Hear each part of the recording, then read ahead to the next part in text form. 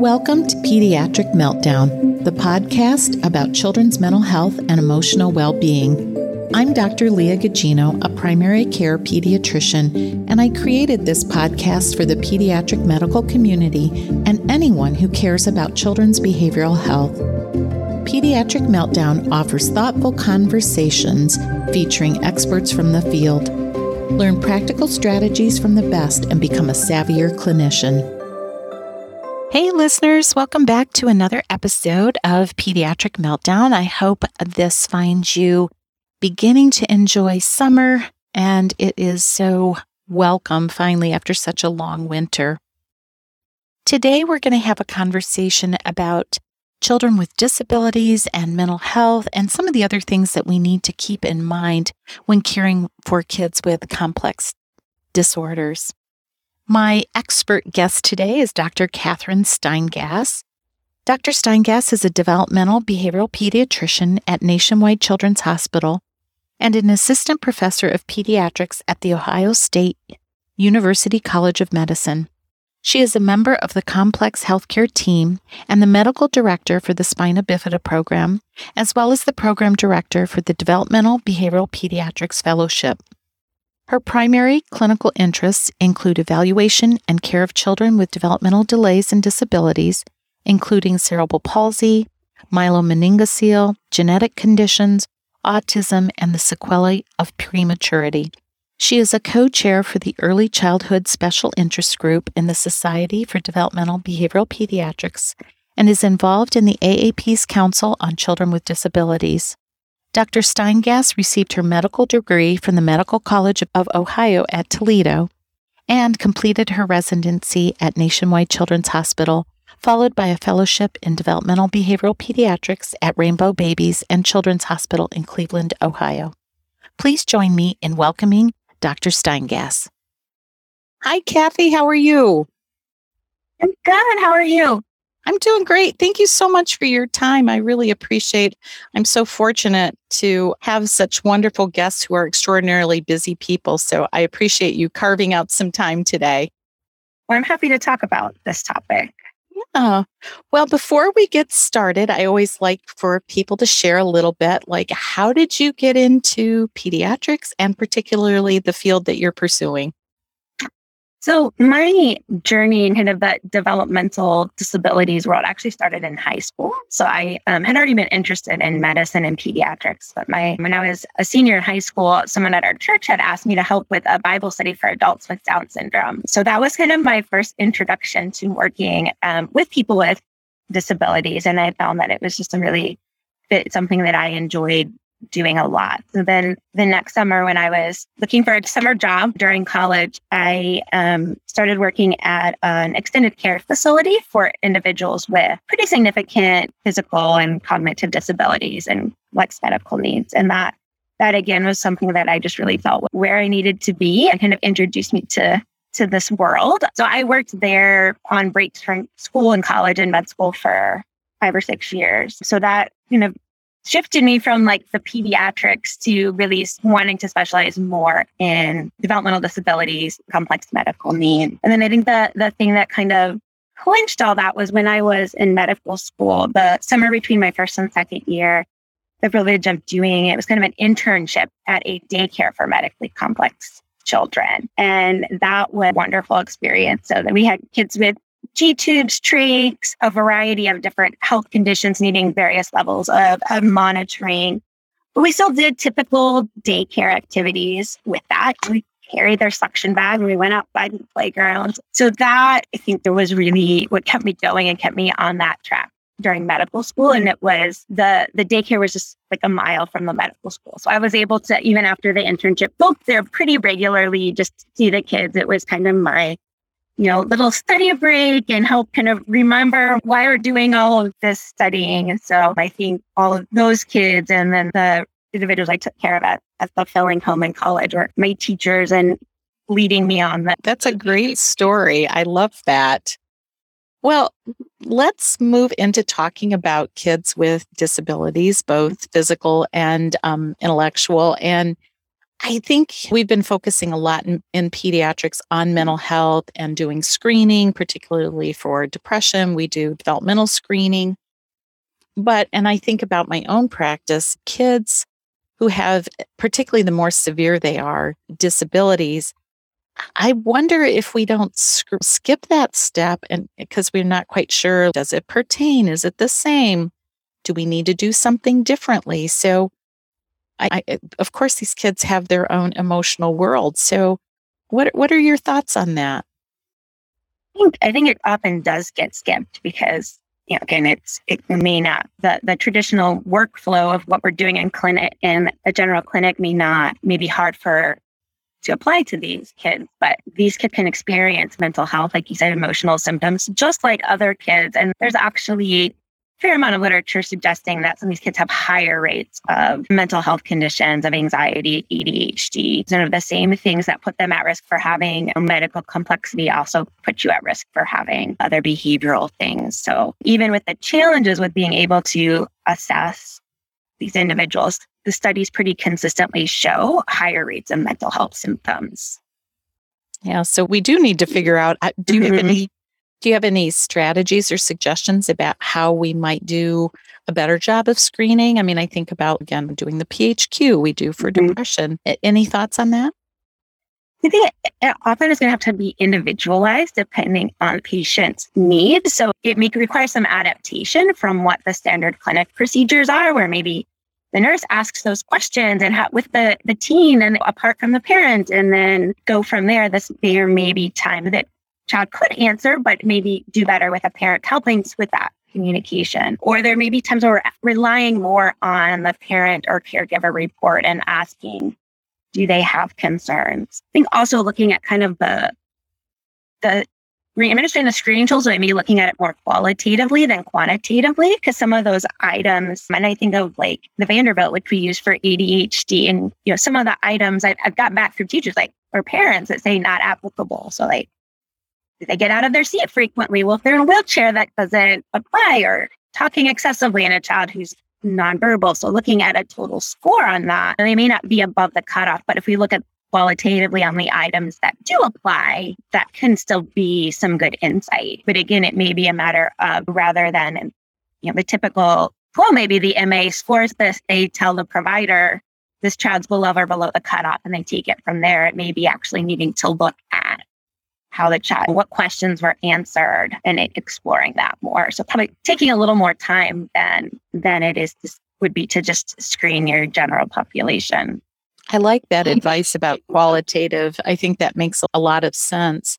And I'm wondering if we overlook a lot of mental health conditions because kids may have lots of medical conditions, lots of educational needs. I mean, I think back on some kids that we were so focused on getting them through school that once they graduated, things just kind of tanked because there were so many things that we were just, our attention was someplace else. So as a specialist, do you have some guidance on how to sort of balance that, what we're seeing and kind of the overwhelming thing you mentioned, the G-tube and all the things, and how do we kind of make sure that we're keeping other things in mind as well? One thing that comes to mind when you think of this, are we getting kind of overwhelmed or just mainly seeing the big medical complex underlying condition is this idea of diagnostic overshadowing, where we see someone has a chronic condition. So say they have cerebral palsy or Down syndrome. And so they may come in and the parent may have a new symptom they're talking about, or their fatigue or their difference in eating, or they're not wanting to go to school. And we kind of attribute it to, they're just fatiguing more easily because they have CP, or, that's why they're not eating as much, and not looking for, hey, there could be another comorbid physical or mental health condition that we don't want to overlook, but we're still kind of seeing, that's their Down syndrome or whatever that condition is, and keeping in mind that, especially in kids who are not able to verbalize those things, that there's changes from their baseline and their behavior, or their eating or sleeping, or the kid who loved to go to school and now they don't. Maybe what else is taking a deeper dive into what has made that change? Because it could be a mood or anxiety concern. And I'm wondering, as a DBT trained clinician, do you kind of have a way that you structure an interview or that you structure your visits that you think is different than just how the primary care might approach it? So I do some specialty DBT patients, and then also in complex care, which is more primary care for individuals with these conditions. So I structure them a little bit differently. But I think in my template, I have more asking about where the child's functioning developmentally, and then also, behavioral concerns. And again, that may be asking the parents more than asking a child that we would at a general primary care clinic. So I typically will ask about, are there concerns about attention or hyperactivity, aggression or self-injurious behaviors? Are there any concerns for anxiety or mood? Are kind of my three categories to at least try to touch on to see, is that a concern we need to explore further for that child?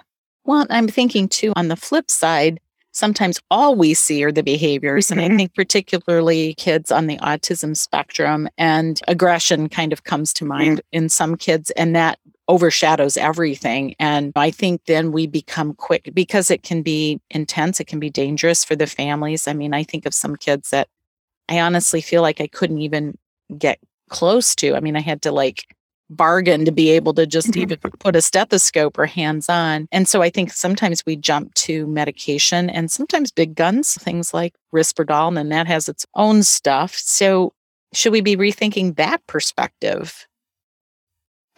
I think we need to, in these situations, what's important is to look at what's driving the behavior. And in order to determine how do we address that, I think the behavior to the aggression in a child with autism is a means of communicating some kind of need or distress. And that could be physical or emotional. So our job as the healthcare provider is doing some detective work to kind of sort that out. So especially when you have a new behavior like that or a worsening, and from the primary care perspective, one of their first jobs is to look for, are there medical causes or physical symptoms that may be causing this kid to be more aggressive, that they can't communicate.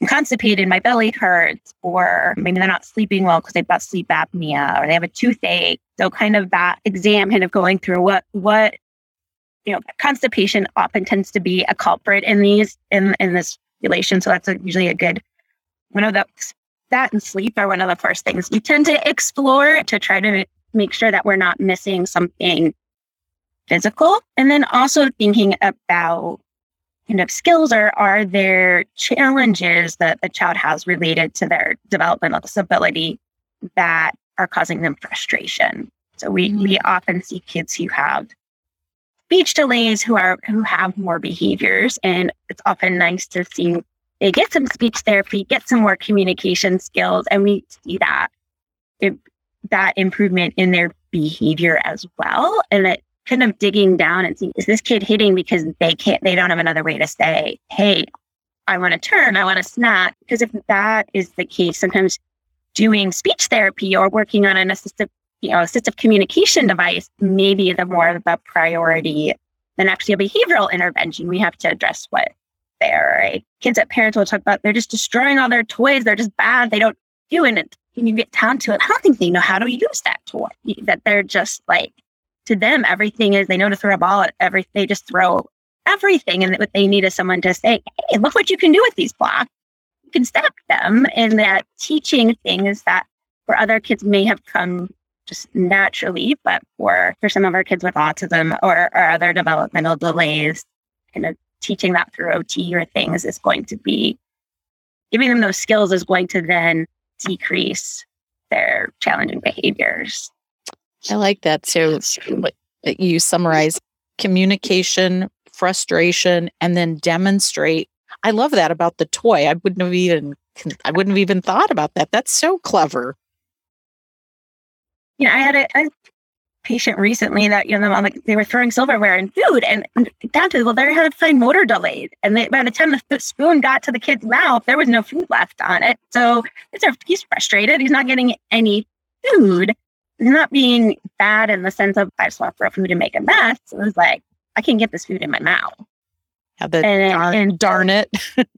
Working on, those fine motor skills, or sometimes maybe they need a different special spoon or something that's easier to hold on to, that some of the AC device for a kid with a communication delay, some other adaptive silverware could make a big difference in our throwing things at the dinner table.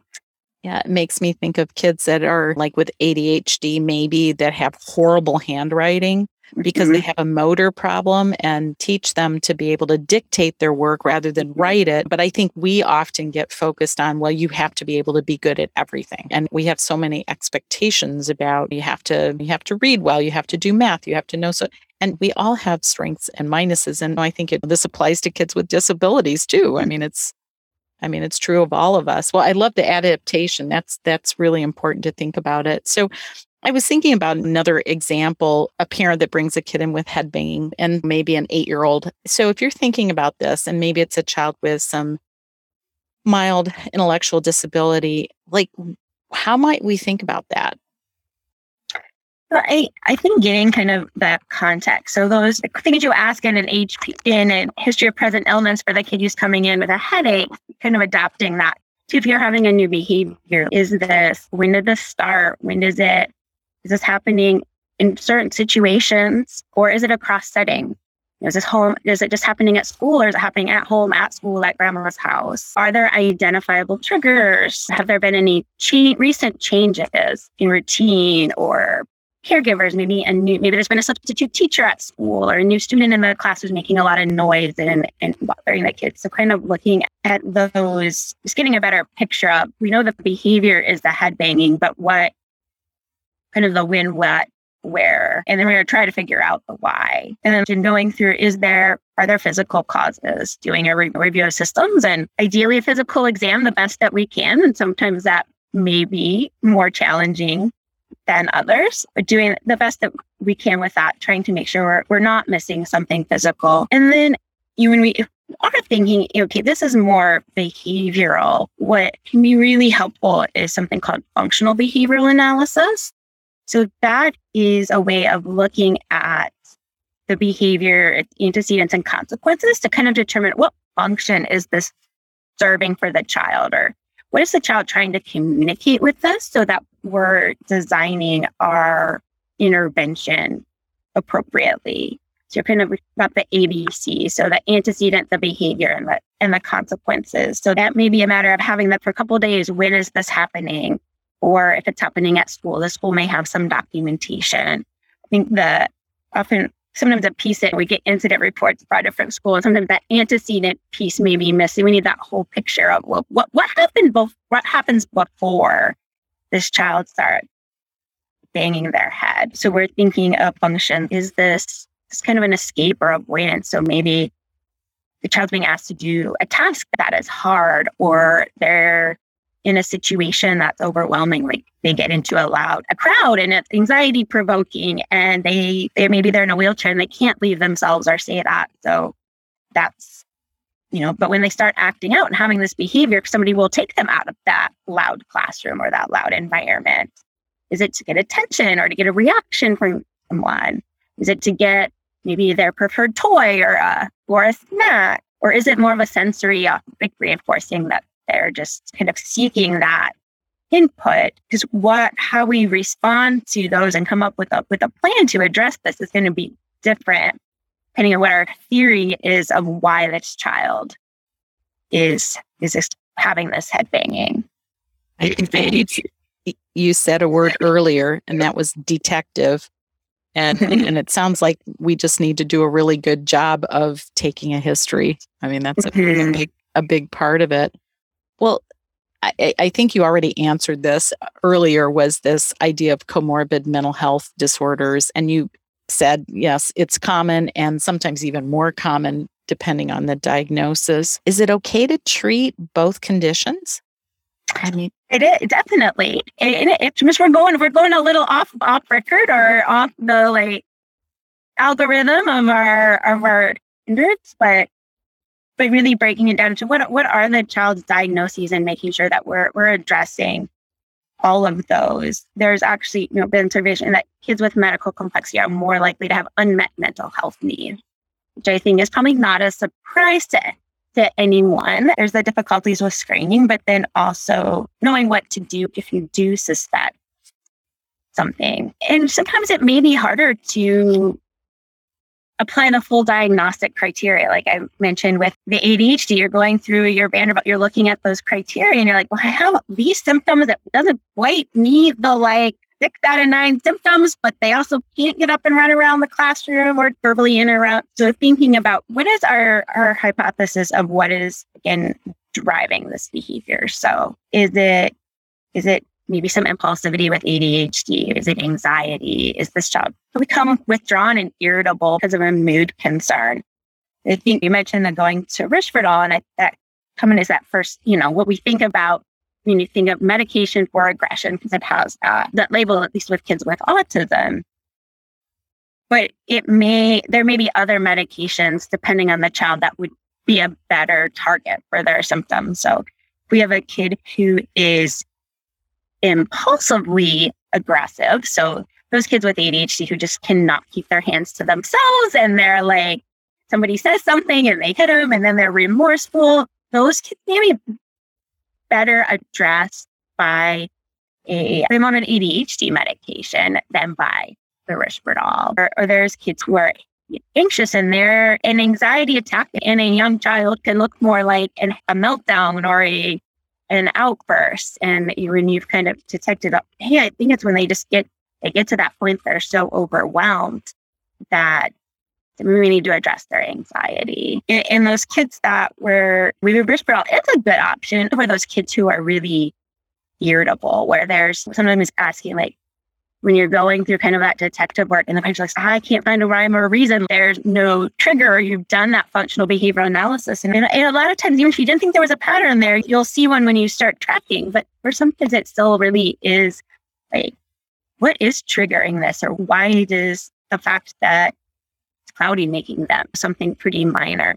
So those kids who are just really irritable are often the ones where Risperdal could be a helpful option, but definitely kind of a pathway, a lot of investigative work we want to do before starting that, since it is not a medication to be started without some thought because of the side effects. I love the word investigate. I think that's a good takeaway. What about a lot of times the more complex the medical needs or the more severe the disability, I think that would probably be very challenging for families. I mean, their whole life may revolve around providing care for these kids. What do you think about how we need to be mindful of the families, the parents, and also the siblings who don't have disability? I mean, are there some things that you keep in mind when you're seeing those families? Yeah, so I think definitely there's a lot of literature showing the higher rates of stress and depression and anxiety among, especially a lot of studies with caregivers. It's easier to try to look for literature on mental health in kids with medical complexity. You find the studies about their parents and some on the siblings as well. In the American Board of Pediatrics, as part of their focus on more mental health and resilience, has developed some things encouraging pediatric clinicians to be thinking about this more for the patients and for families of kids with chronic medical conditions, and just asking, how are you doing? And kind of asking those open-ended questions. Because we're afraid to ask that because we don't know how it's going to be, or that we feel like we ask that and they have a concern, we have to have an answer for it. But sometimes just asking it kind of normalizes, yes, we expect that this is a challenging situation that you're in. And sometimes just letting them have a couple minutes to share that is helpful in and of itself, even if we don't have a specific resource or an answer to address that. What about when you're talking with, particularly I'm thinking of teens, as far as what that experience is like for them, and perhaps even those that have potential shortened lifespans? I mean, I know I've had kids with complex stuff, and it takes me a lot of courage I have to shore myself up to say, do you ever worry about dying? I mean, because it feels like that's taboo. I mean, do you ask those hard questions?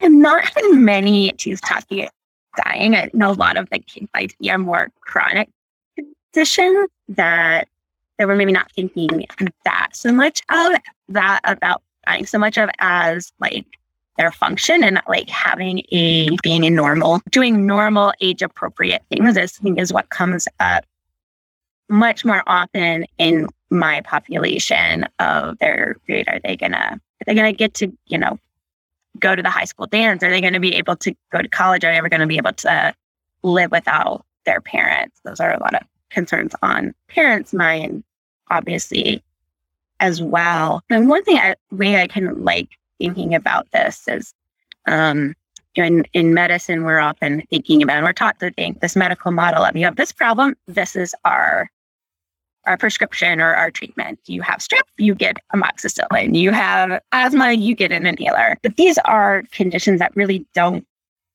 fit well into that we're not going to make the Down syndrome go away or the CP. So we're really need to focus more on how do we optimize quality of life. So the ICF, it's the International Classification of Function, Disability, and Health, is more of a biopsychosocial model that I really like as far as thinking about how do we approach this care. So it's not just thinking about that. That body structure and function is one of the components of that, which is often what we think of in medicine. So we have spasticity or we have hearing loss. And so then but there's a lot of other things that are factoring into how that child functions and that their condition is affecting other parts of their life, but other parts of their life affect condition. So that could be things like their school environment, their family environment, their personal factors. What do they enjoy? What do they have opportunity to participate in? So kind of focusing on are we going to make this underlying diagnosis go away, but how are we optimizing participation in typical age-appropriate activities? There was an article that Peter Rosenbaum, probably about 10 years ago now, where he took the ICF and he made at least 6 F words that are their way of approaching childhood disability that my fellows hear me talk about this a lot. So, how's the function? How do we optimize function? What do you like to do for fun? Who are your friends? What are you doing with family? And I think that, optimizing participation, and that goes back to those adaptations of things. So I had a patient last week who 9 is in a wheelchair. And she's like thinking, well, when I turn 10, I'm going to be able to walk and my legs are going to work. And that is not likely to happen. Well, we can't change and make her legs work, but what we can do is, so part of this was triggered by not being able to participate in field day activities at school because they were not accessible for her wheelchair.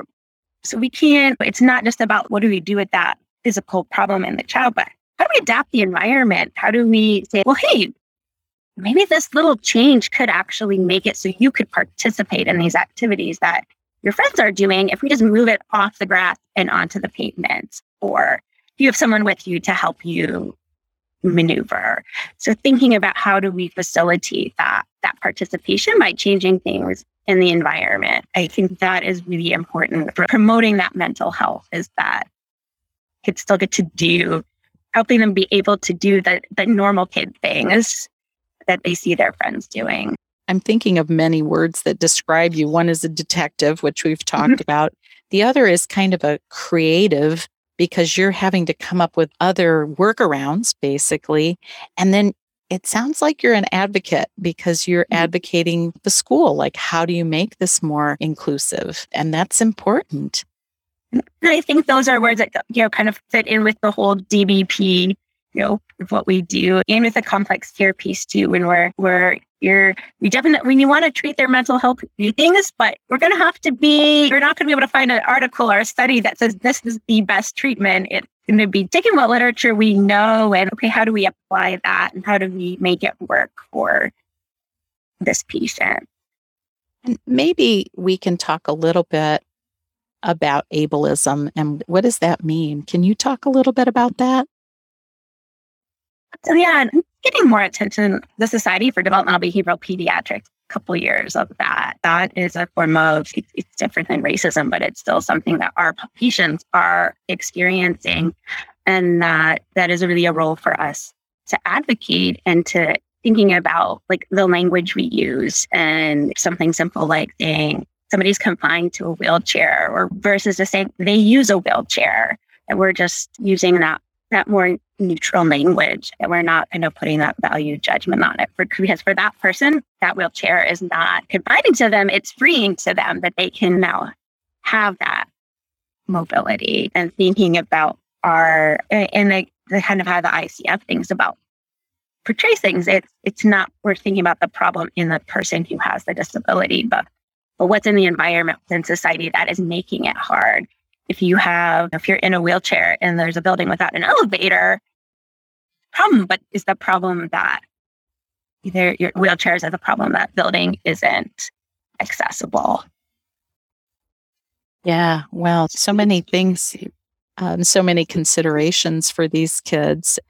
And I think we could probably talk about this for a long time so what are some clinical pearls that you have? Because I'm sure that lots of listeners wish they had a developmental behavioral pediatrician accessible, but I know there aren't that many of you, right? There are not. There are like 700 in the whole country. So that's just amazing. I mean, anyone who's looking for, any medical students who are looking for a career path, choose DBP. Yes. Well, it sounds like it's been really rewarding for you, and that you enjoy it, and you have a passion for this. What takeaways do you have for clinicians out there?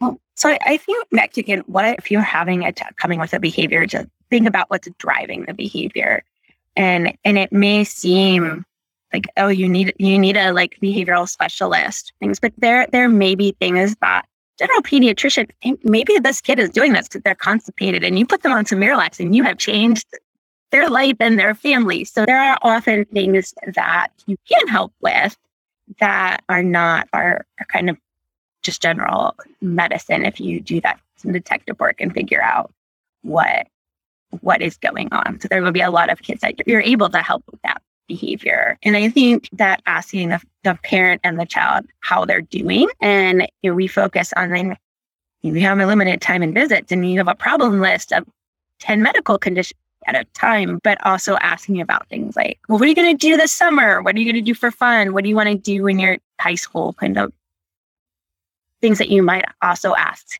other typically developing patients, not to get overly focused on the problem list. Medical. Yeah. Well, and I think sometimes you see the patient's name on your list and you're like, oh, this is going to be a hard one because there's so many things. But I think probably a good, pointer is one, to make sure you have enough time, and know that if you don't have enough time at that visit, you can always revisit it. Although it's harder, mobility might be a problem. So tele might actually be a good option for talking about behaviors. I mean, if you have a care coordinator, that's like a lifesaver. And then I think also if you have access to social work, to help think about some of these other things, you really kind of want to have a team. I think that makes life easier. It's not always possible for everybody to have that, but I think as we move forward in this world about how do we deal with kids' mental health crises, is we have to have teams. It just can't fall on pediatricians. Yeah, and you mentioned the care coordination. I think that is a big piece for helping with that parent stress and mental health. And even just things like providing a written summary of what your recommendations were from the visit could be a help for that parent stress level, that they're not trying to remember the 5 medication changes you made, but they have that, printed out from your EMR, have that written down. So they need to go when they go home and they have to tell the other parent, what did the doctor say? They're not trying to remember that. And that's a relatively simple thing that can make that less stressful for a family. Well, I think about trying to navigate the medical system as a clinician. It's hard. But, think about if you're not a medical person and you have these really complex medical needs, and it's not just the medical piece, it's the school. And then you have to think about their social and how does this kid really feel about the world? It's a lot on your plate for sure. Well, I'd like to ask my guests, if you could go back and talk to yourself when you were a resident, would you have any special advice?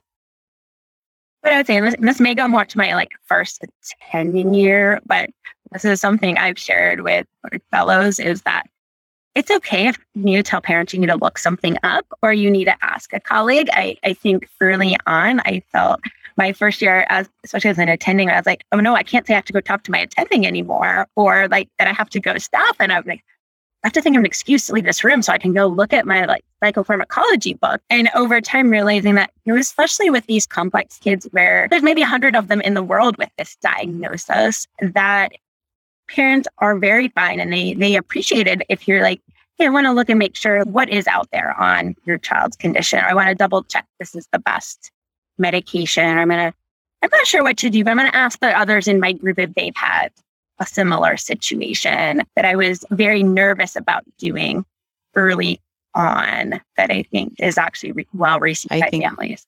Better to ask.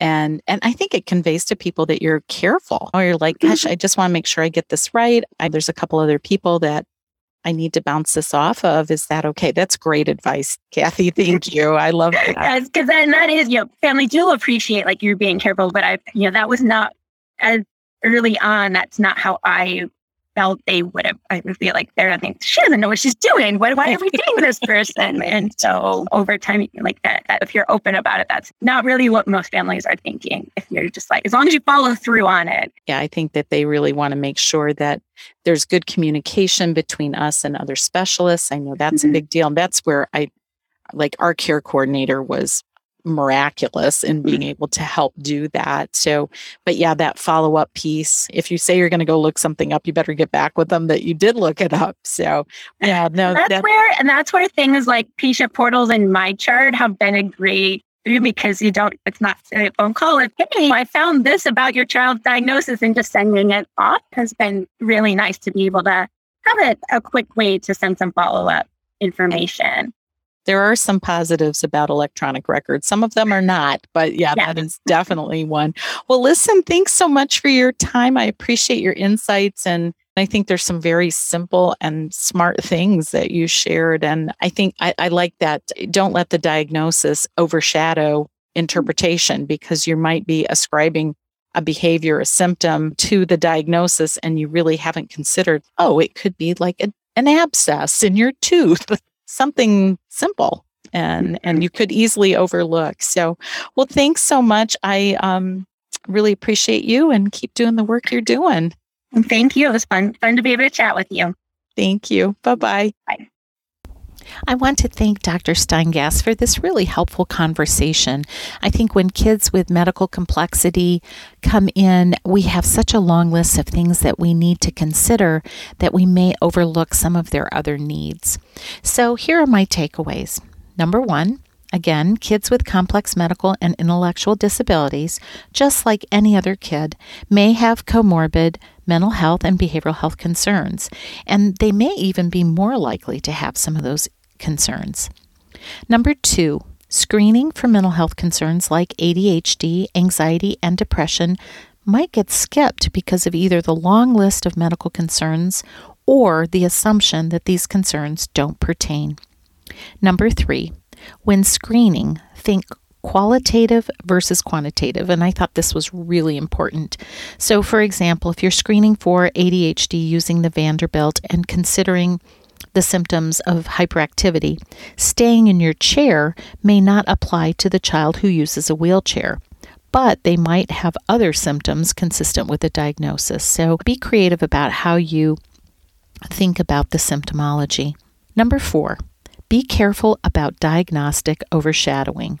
That is, attributing behaviors to the medical diagnosis and making assumptions that, that's just something that happens with kids with autism, when it really may be a concern that is not a part of the diagnosis and needs to be addressed. Number five, be a detective. What's driving the behavior should be the first question to ask, and then dig deeper. When does the behavior happen? Where? What are some of the triggers? Do a really good review of systems and the best physical exam you can. Number 6, consider frustration and communication barriers as drivers of behaviors. Number 7, when thinking about managing behaviors, once you've sorted out the drivers, consider adaptations and accommodations. Medications might be something else to consider, but keep the options open and broad. Can you use a communication tool? Sensory strategies, and Dr. Steingass really outlined a nice overview of some of those other strategies. Number 8, think about functional behavioral analysis. In other words, what's the function of the behavior? What are the antecedents? And what are the consequences? What does the behavior serve? Number 9, don't forget about the needs of the families, both caregivers and siblings. The stress and mental health of those family members are really important to consider. Just asking, "How are you doing?" might be a huge relief to them. Number 10, for kids with complex medical disorders, they may want to talk about how to, quote, normalize their lives. What can they do and achieve? It's okay to ask them about their hopes and dreams and to get creative with strategies so that they can get to those dreams. Number 11, check out the CanChild website and the F-Words tools. So the F-Words include functioning, family, friends, fun, fitness, and future. How can we help kids attain all of those things? This is a treasure trove of ideas to help kids with disabilities live to the fullest. Then the link is in the show notes, so check that out. And number 12, again, be a detective and be an advocate. Be aware of ableism and get creative with adaptations and workarounds when you need to. So again, thank you so much for all that you do. I know you guys are busy and there's so many things on our list, but again, when you're seeing kids that have lots of medical concerns, don't forget to think about their emotional lives too. I hope you enjoy the summer and that you'll join me weekly here for other episodes of Pediatric Meltdown, and I promise you awesome guests, and have a great day. Thank you for listening to this episode of Pediatric Meltdown. In the words of Maya Angelou, do the best you can until you know better. Then when you know better, do better. Let's do better together. This podcast was made possible by the team at Streamlined Podcasts. Music was composed by Connor McHugh and cover art was designed by Alexia Barrero.